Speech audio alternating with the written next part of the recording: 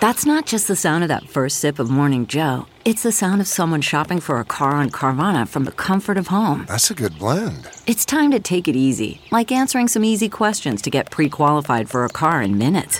Talk about starting the morning right. Just like customizing your terms so your car fits your budget. Visit Carvana.com or download the app to experience car shopping the way it should be. Convenient, comfortable. Ah.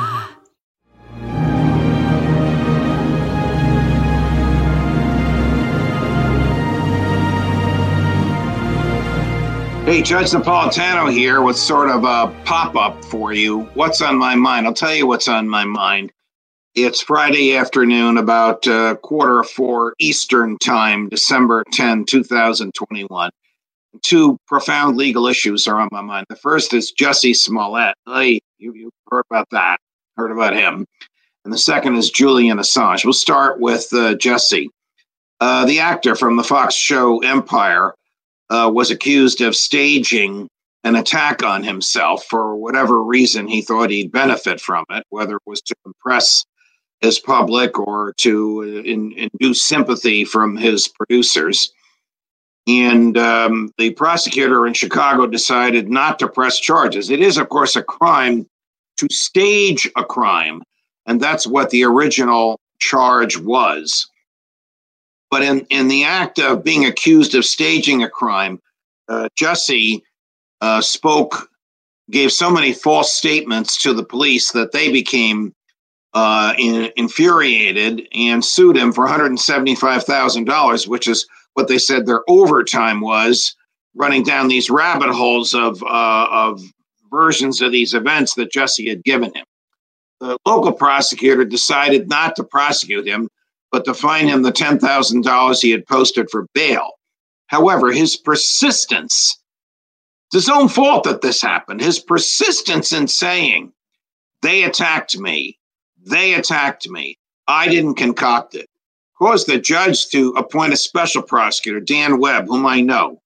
Dan is the former federal prosecutor, the former, U.S. attorney for the Northern District of Illinois, which is Chicago and the top half of the state of Illinois.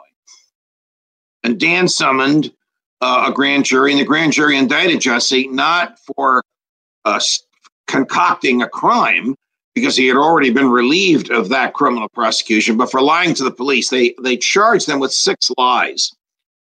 Now, in my view, it's very problematic to charge somebody with lying to the police. Well, why is that? Because the police are allowed to lie to you in order to trick you into saying what they want you to say. So you're in a conversation with a cop. The cop's allowed to lie to you, but if you lie to the cop, it's a crime. Not in every state. It is in the federal system if you lie to an FBI agent, and it certainly is in Illinois. But it was Jussie's persistence. If he had just said, okay, I made it up, let's forget about it. I'll make a public statement. I was wrong. I wasn't thinking properly. His persistence in lying is what caused the state to prosecute him, especially the lies in the face of overwhelming evidence to the contrary. The 2 guys that supposedly beat him up had records of payments to him and text messages and email communication showing the planning and concocting of this. Anyway, he was tried this week on 6 lies and was convicted on 5 of them. One of them, the jury decided it wasn't a lie. He now faces 3 years in jail. And in my opinion, he should spend some time in jail because he materially disrupted the justice system in Chicago and assaulted people's faith in the justice system. However, the rules for sentencing in Chicago indicate that this level of crime, lying to the police, especially when they knew they were being lied to, by a person who does not have a criminal record, and Jussie does not have a criminal record, the indication is no jail time, probably 3 to 5 years of probation and a few hundred hours of community service. This tore the city of Chicago apart, and it tore apart the African-American community. I have friends in the African-American community that stood up for this guy, and now they want him prosecuted for perjury, which still could happen. It is clear that he lied under oath. Is the government going to go after him again? I don't think so, but they have the basis for doing it. Julian Assange, in my opinion, is an American hero.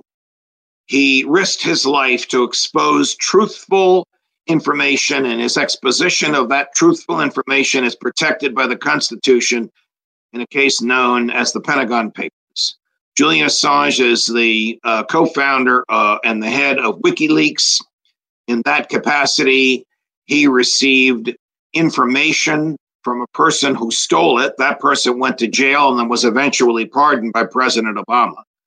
But when you're in the media, when you're in the business of conveying the truth or conveying an opinion, and you receive information that is materially of interest to the public, there is no crime in publishing it. The First Amendment protects you. What did he publish?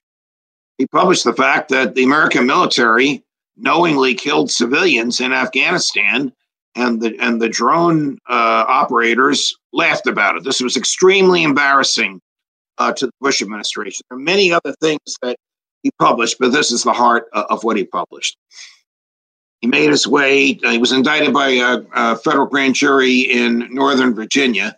That's the government's favorite place to indict people who are not in the United States at the time of the indictment, because for some strange reason, the government rarely loses cases tried in Alexandria, Virginia.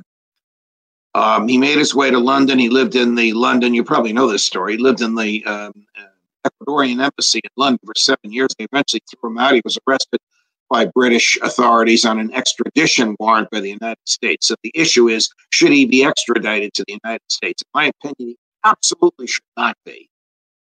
The CIA planned to kill him, and the government of Great Britain is going to extradite him to the United States. That is just plain wrong.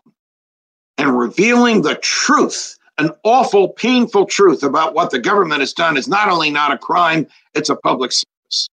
The first judge to hear the case ruled that he was not a candidate for extradition because harm would come to him in the United States. That was appealed to a two-judge panel early this morning, New York time. The two judges ruled that he can be extradited. He has 2 more appeals left in Great Britain, and I'm sure he will file both. I wish him well. I can't wait till he gets a ticker tape parade. Judge Napolitano with What's on My Mind. Have a great weekend.